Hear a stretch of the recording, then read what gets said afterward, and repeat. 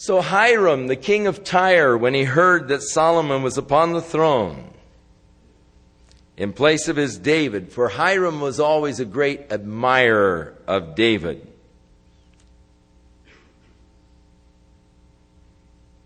And Solomon sent to Hiram, and he said, "You know how that David my father could not build a house unto the name of the Lord his God, for the wars which were about him on every side, until the Lord put them under the soles of his feet. But now the Lord my God hath given me rest on every side, so that there is neither adversary nor evil occurrent. Behold, I purpose to build a house unto the name of the Lord my God, as the Lord spake to David my father, saying, Thy son, whom I will set upon the throne in your place, he will build a house unto my name. Now therefore, command that they hew me cedar trees out of Lebanon, and my servants shall be with thy servants, and unto thee will I give hire for thy servants, according to all that you shall appoint. For thou knowest that there is not among any of us those that have the skill in cutting timber, like those of Sidon. So it came to pass, when Hiram heard the words of Solomon, that he rejoiced greatly, and said, Blessed be the Lord this day, which hath given unto David a wise son over this great people. So Hiram rejoiced that Solomon had such wisdom as he began to reign in David's stead. Hiram sent Solomon, saying, I've considered the thing which you have sent for me, and I will do all that you desire concerning the timbers of cedar and fir. My servants shall bring them down from Lebanon unto the sea, and I will convey them by sea in floats unto the place that you shall appoint me, and I will cause them to be discharged there, and thou shalt receive them, and you shall accomplish my desire in giving food to my household. So they made an arrangement where they would make these great log rafts, cutting the timbers out of the forest of Lebanon, up in the area of Sidon and Tyre. Now it used to be that Lebanon was covered with great cedar forest. Most of these were destroyed during the time of the reign of the Turks. But there are just today a very few cedar groves left in Lebanon. Tragic. Used to be beautiful, wooded area. And now just a few cedars left. But they cut down these great cedars and firs and made these log rafts.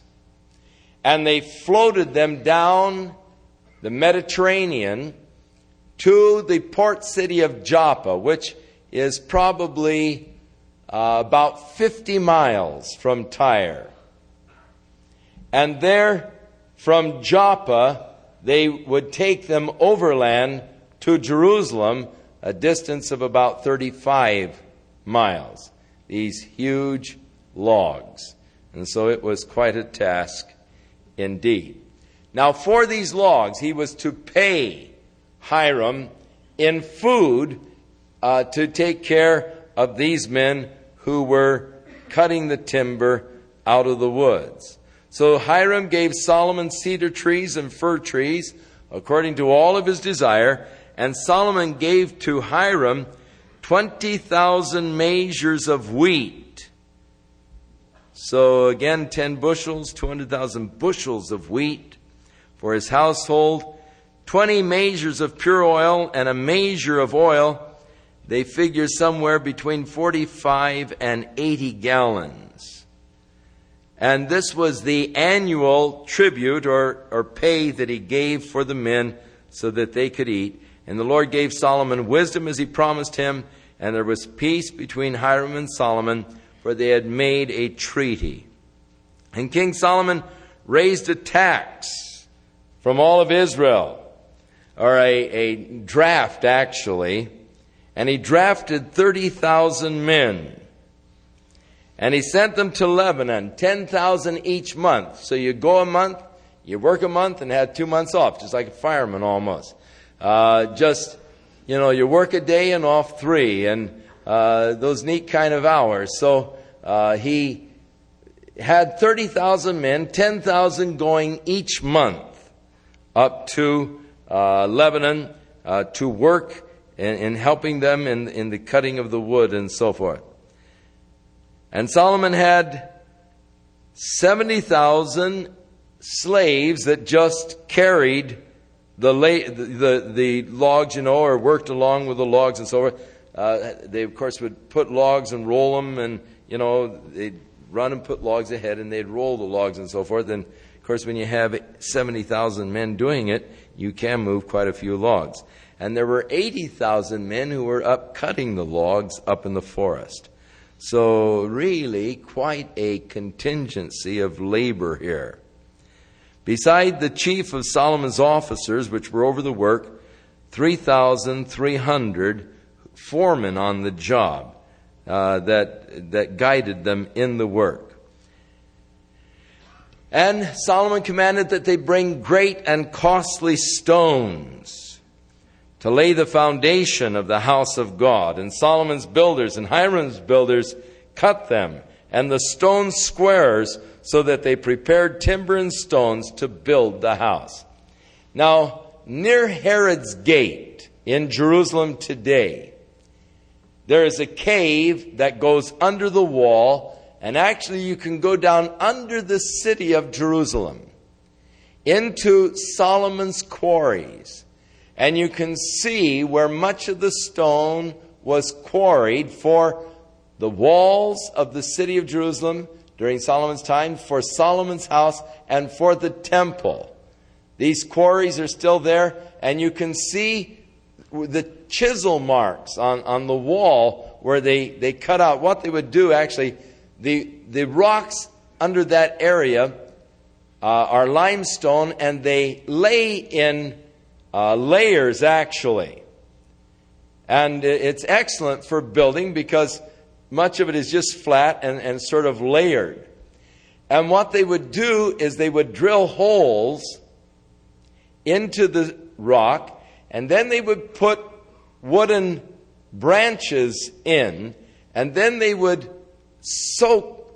pour water on the wooden branches and make them expand and just pop the rock out.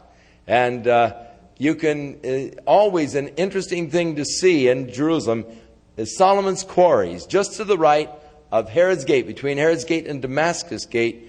If ever you get over there, you want to take a look at Solomon's quarries. They're very fascinating because here is where the stone was quarried. And then, of course, they would cut it. And it is interesting that today in Jerusalem, there is a city ordinance that all of the buildings in Jerusalem must be made out of what they call the Jerusalem stone. So even if they build the concrete buildings, they have to put a fascia over all of the buildings of this Jerusalem stone. Jerusalem stone is a very beautiful stone. It has a capacity in the early morning sun to look almost golden, and that is why Jerusalem is called the Golden City. Because as the sun is rising, and as it first hits the stone, or just even before it hits, just in the early dawn, it takes on a golden hue, all of the stones. And it's absolutely gorgeous. Of course, you're in jet lag, so you wake up early anyhow when you're first there. But it's always a thrill to see the sun coming up and see this golden color. And then, of course, as the sun hits it, it begins to level out into a sort of a beige kind of a color in the bright sun. But Jerusalem stone is something beautiful to behold.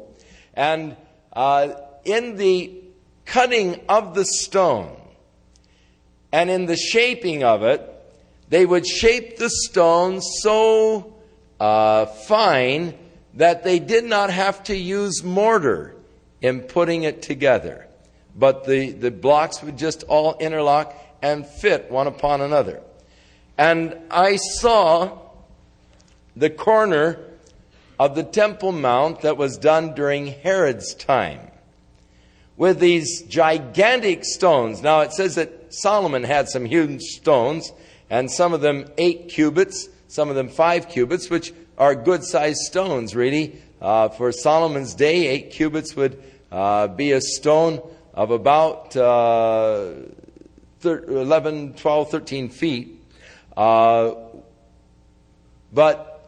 Herod used stones that were 37 feet long, 5 feet high, and 8 feet thick. They estimate that they weigh somewhere between 80 and 100 tons. And these stones are carved so accurately, I guess is what you'd say, is that I took a knife blade and tried to insert it between them, and you can't. Now, can you imagine how much chipping that must have taken? I don't know. That's the kind of stuff I think about. How long did it take a guy to chip that thing that smooth?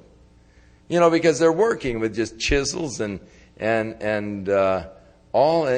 hand tools, no power grinders or pneumatic tools, just chipping away. And the interesting thing is today, you can see these old men around Jerusalem sitting there on the ground or in a squatted position, and they're chipping away at stones.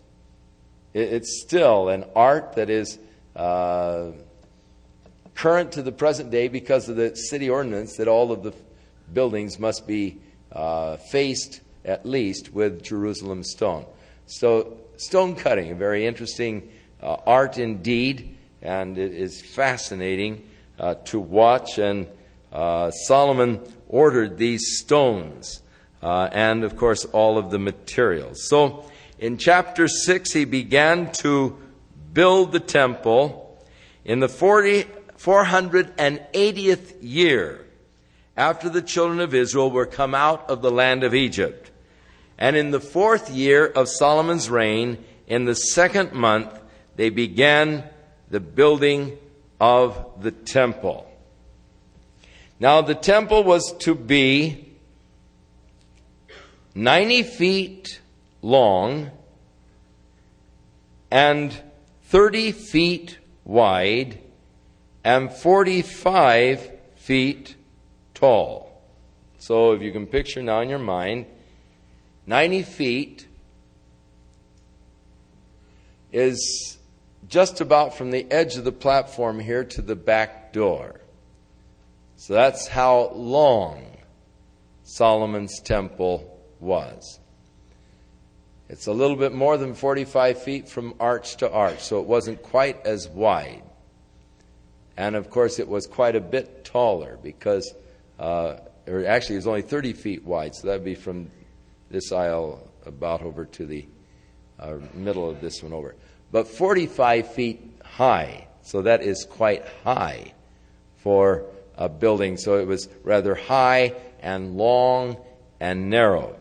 And of course, it had the one end that was petitioned off and had doors at that time into the Holy of Holies. The doors were of carved olive wood and overlaid with gold.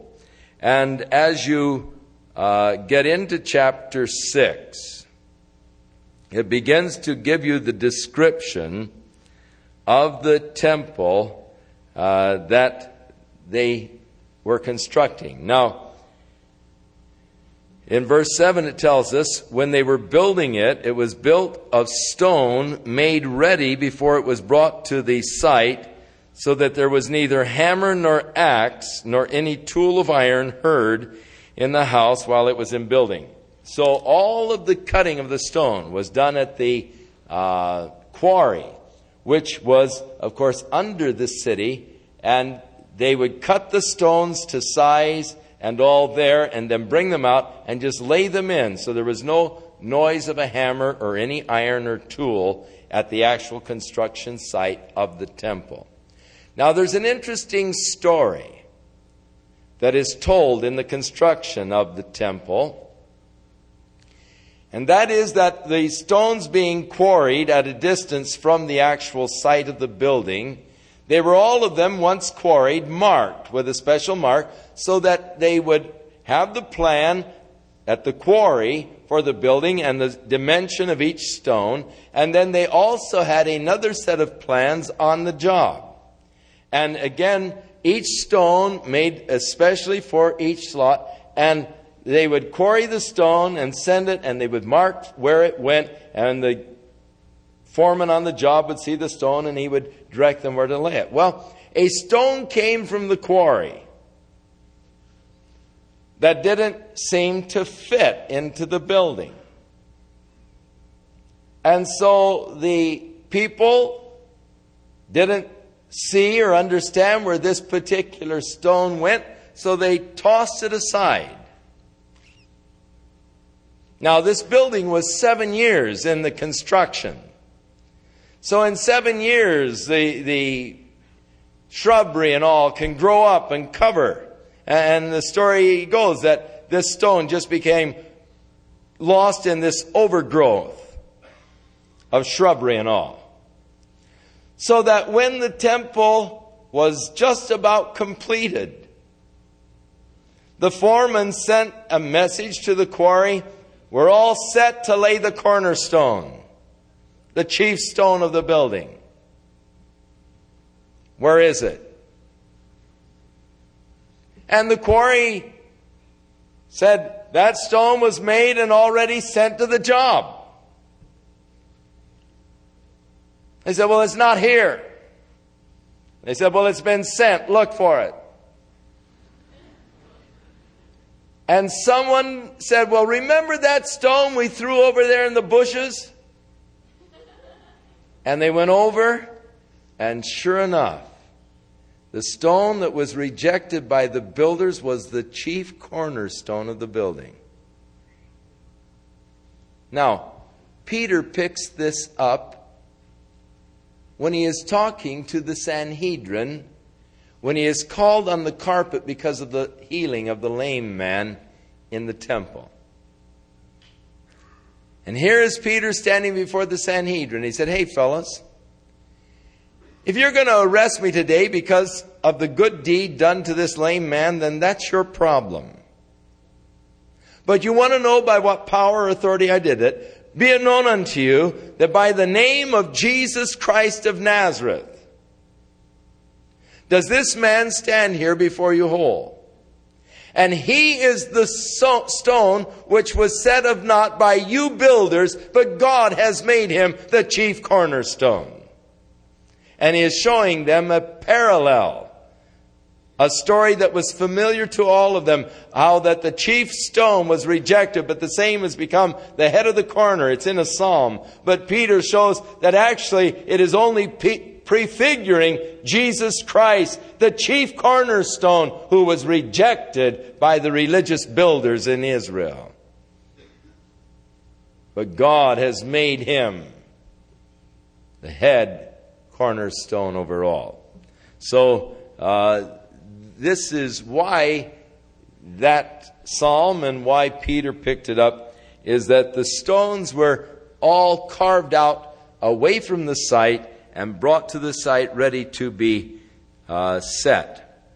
Now again, the word of the Lord came to Solomon in verse 12, declaring, "Concerning this house which you are building," again conditional, "if you will walk in my statutes and execute my judgments and keep all my commandments to walk in them, then will I perform my word with thee, which I spake unto David your father. And I will dwell among the children of Israel. I will not forsake my people Israel." So God's promise, conditional promise to Solomon, that God would dwell there in the midst of the people. Now, they did not build temples to worship in. That is, to congregate to worship.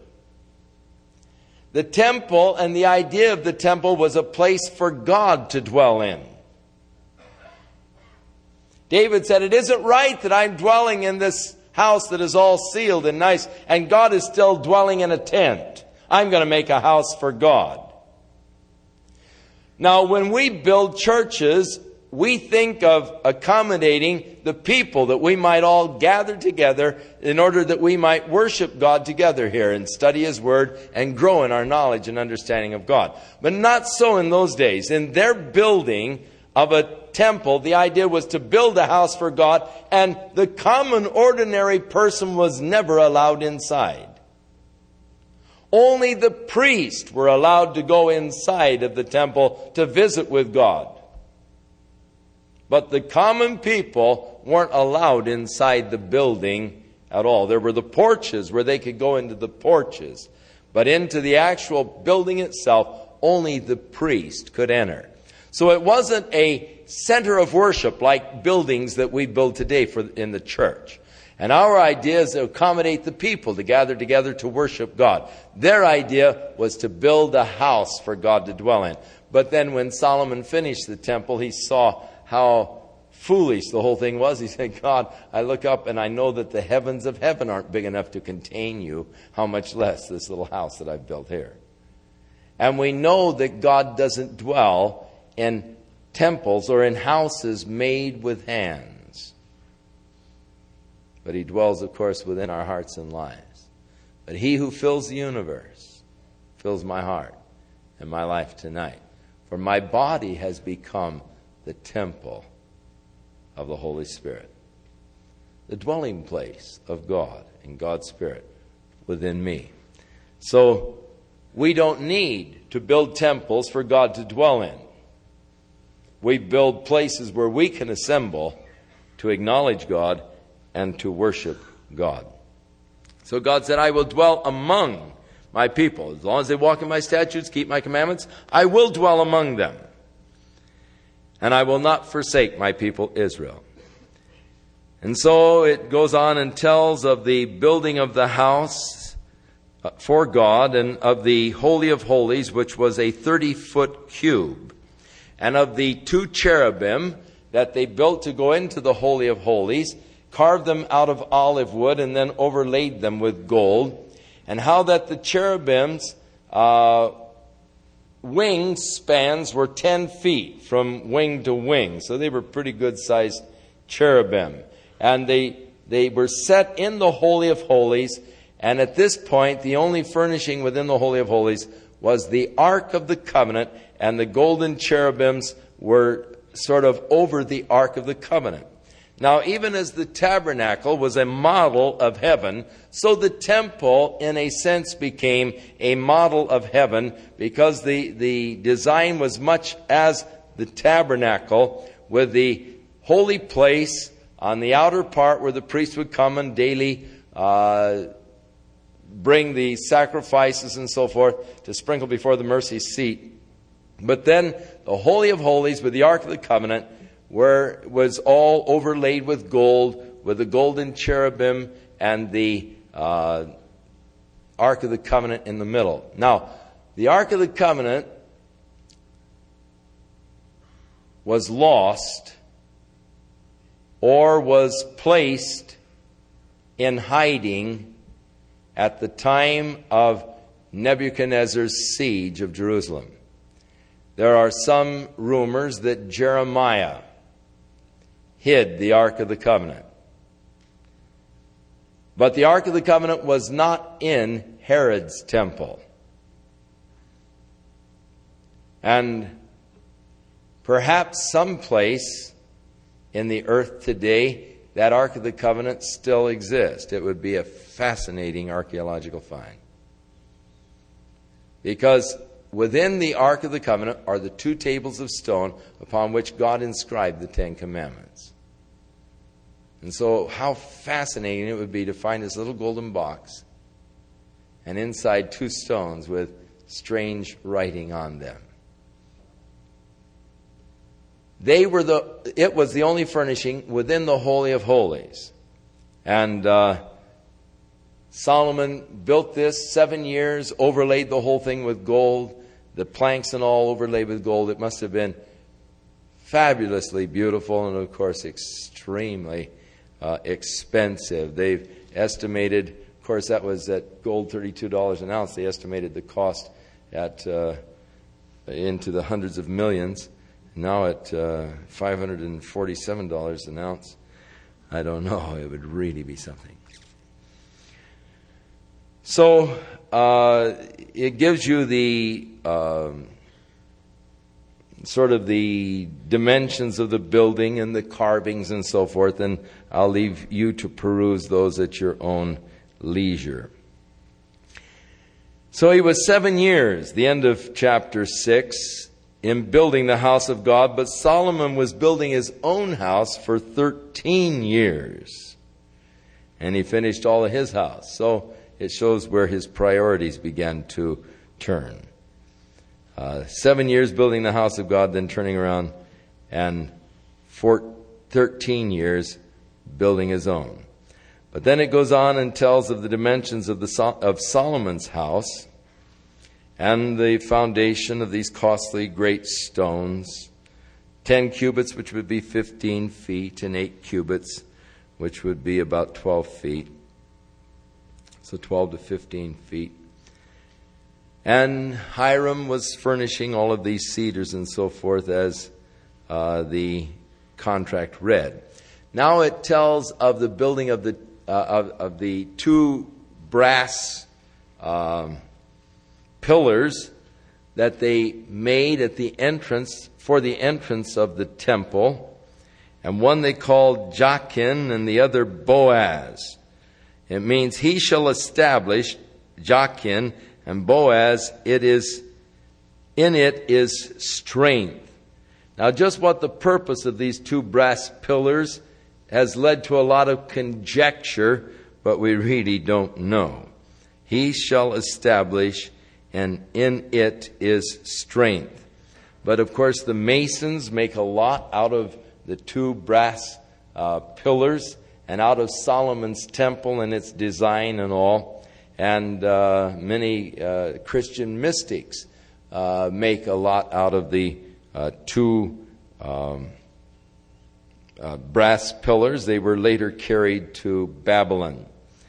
But then also a brass washing basin and 12 oxen, 3 facing towards the north, 3 towards the east, south, and west, all of them facing outwards, and then this big brass swimming pool on top, almost the size of a pool. As you read the dimensions, it would hold about 16,000 gallons of water.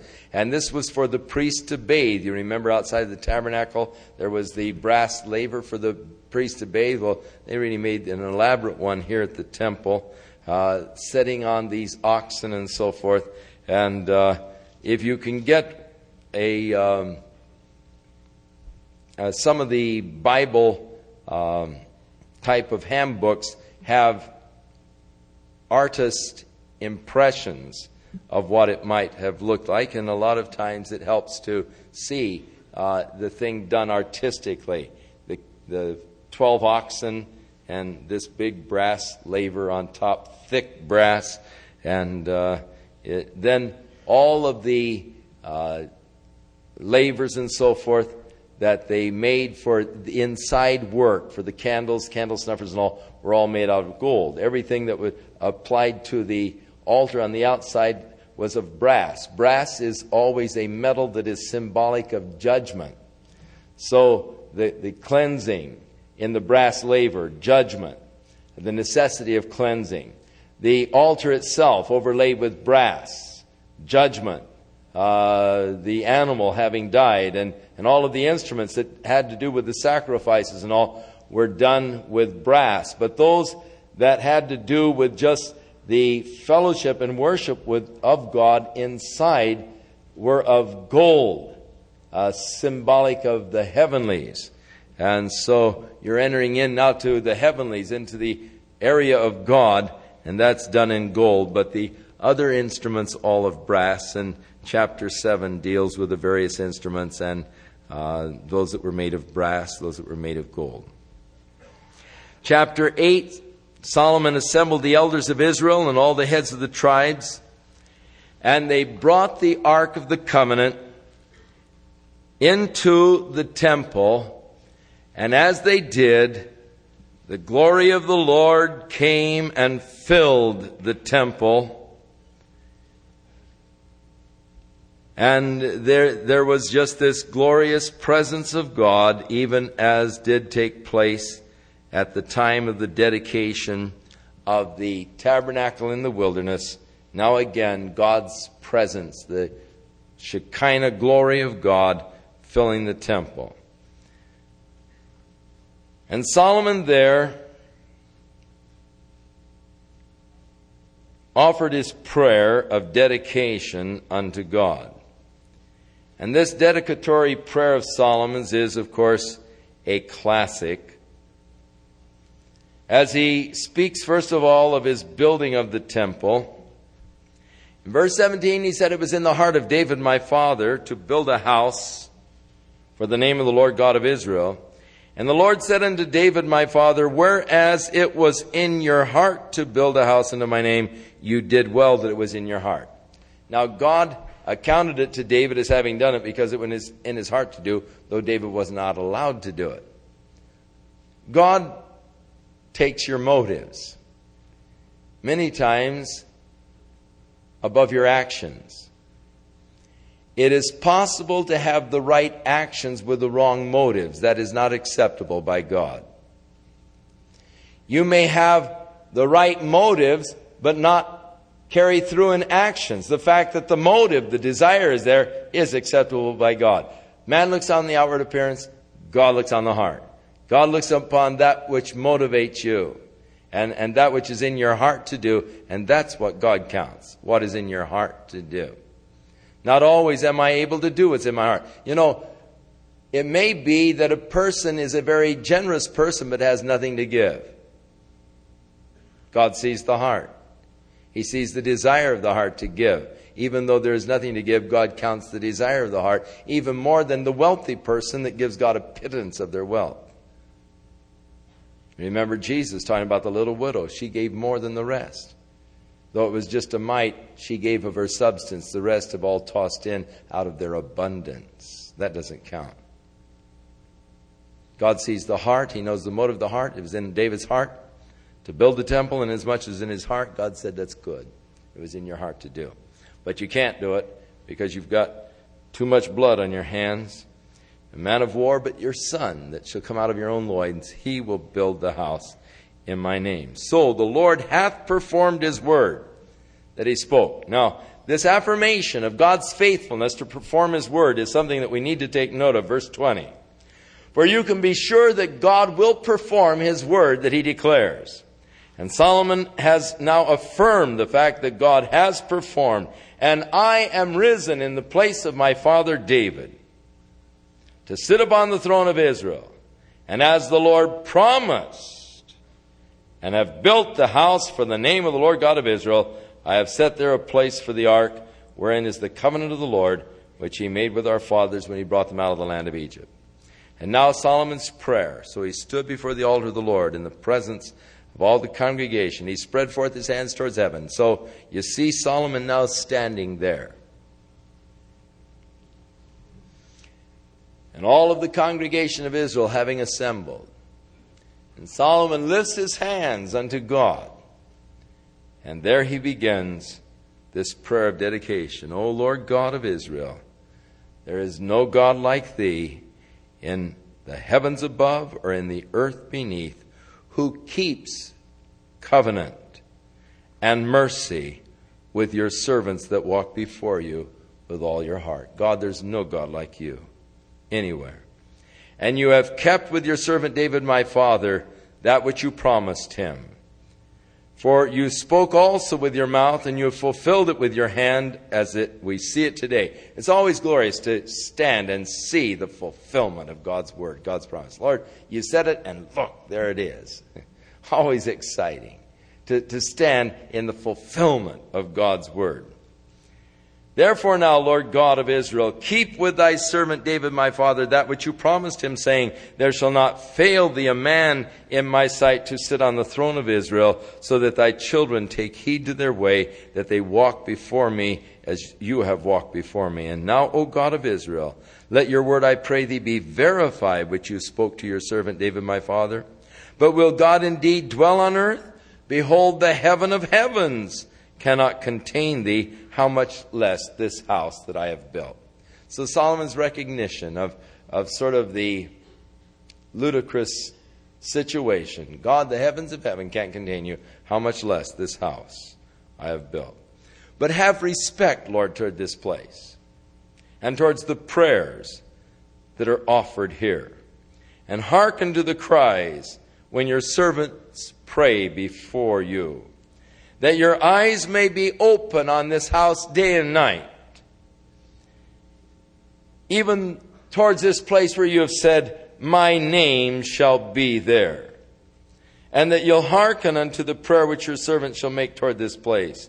And hearken to the supplication of your servants and your people Israel when they shall pray toward this place. Hear from heaven, thy dwelling place. When you hear, forgive. Beautiful.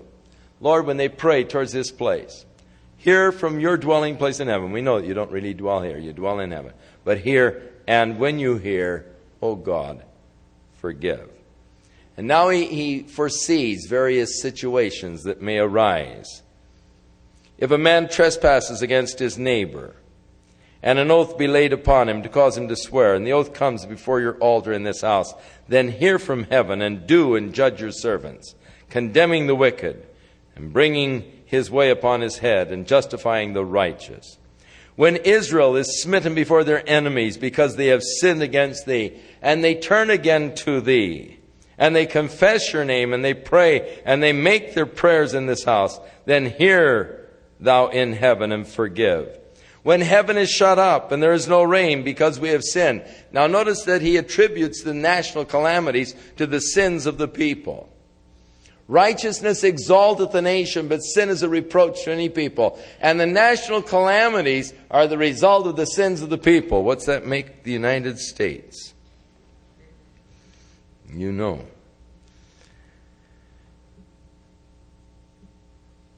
That thou should, verse 36, teach them the good way wherein they should walk, and give rain upon the land which thou hast given to thy people for an inheritance. And if there is a famine or a pestilence, a blasting mildew, or the locusts, or caterpillars, or if the enemy besieges them, whatsoever plague or sickness there might be, and prayer and supplication is made by any man or by all the people, then hear thou in heaven thy dwelling place, and do and give to every man according to his ways, whose heart thou knowest, for thou, even you only, know the hearts of all of the children of men. As we said earlier, God looks on the heart. Now if your people go out to battle against the enemies, wherever you send them, and they shall pray unto the Lord towards this city which you have chosen, then hear thou in heaven their prayer and their supplication, and maintain their cause. Now you remember, of course, it goes on here to say, and if they sin against thee, for there is no man that sinneth not, and you be angry with them, and deliver them into their enemies, so that they are carried away captives to the land of the enemies, either far or near. And they bethink themselves of the land, whether they are carried captives. They repent, and they make supplication unto thee in the land where you have carried them captives, saying, we have sinned and done perversely. We have committed wickedness. And so return unto thee with all their heart, and with all their soul, in the land of their enemies, which you have led them away captive, and pray unto thee toward their land, which you gave to their fathers, the city which you have chosen, the house which I have built for thy name. Then hear thou their prayer. Now, remember later on when Daniel was a captive in the land of Babylon. And after the Medo-Persian Empire had overcome the Babylonian Empire, and Darius was tricked into signing a decree that if any man should make a petition or request of anybody outside of King Darius for the period of 30 days, he should be cast into the den of lions. And you remember that Daniel went to his house, as was his custom, and opened his windows towards Jerusalem and prayed unto the Lord. He was remembering what Solomon had prayed. Lord, if they're captives in a land and they turn towards this place and pray here. Now, earlier on, the prayer of Daniel in the 9th chapter is a beautiful thing indeed, because again, Daniel was thinking of this very passage. For Daniel, when he prayed, his prayer was actually a confession of sin. Lord, we have sinned against thee. We've done wickedly, and he is confessing the sin, even as Solomon said, Lord, if they're in captivity, and they confess their sin and all. And Daniel was following the pattern that Solomon had set forth in this prayer of dedication, turning towards Jerusalem, confessing the sins, and asking God's forgiveness and God's help. So Daniel, a very beautiful man, because he was a man of the Word. He knew the Word of God. He knew the prophecies of Jeremiah. He knew the time of captivity was about up. And following the pattern that Solomon had set in this prayer, Daniel thus prayed unto the Lord out of the captivity in Babylon. And God heard. And they were released from that captivity. Now, when Solomon prayed this prayer, God answered Solomon. And the answer of Solomon is oftentimes quoted by itself and not in context. 2 Chronicles 7:14. The Lord's answer to Solomon was, "For if my people, which are called by my name, shall humble themselves and pray and seek my face and turn from their wicked ways, then will I hear from heaven and will heal their nation." That was God's answer to this prayer of dedication. We'll get that more when we get to 2 Chronicles. Now, after he had finished his prayer and supplications, he arose from before the altar of the Lord. So it's said that he was standing, but now he evidently went to his knees, because he is rising from kneeling on his knees with his hands spread from heaven. He began by standing, went down to his knees, his hands lifted to heaven, and he stood and blessed all the congregation of Israel with a loud voice, saying, "Blessed be the Lord that hath given rest unto his people Israel, according to all that he promised. There hath not failed one word of his good promise, which he promised by the hand of Moses his servant." Isn't that a great testimony for God? Not one word of his promises have failed. The Lord our God be with us, as he was with our fathers. Let him not leave us or forsake us, that we might incline our hearts to him, to walk in all his ways, to keep his commandments and statutes and judgments. And let these my words, wherewith I have made supplication before the Lord, be nigh unto the Lord our God day and night, that he maintain the cause of his servant and the cause of his people Israel at all times, as the matter shall require.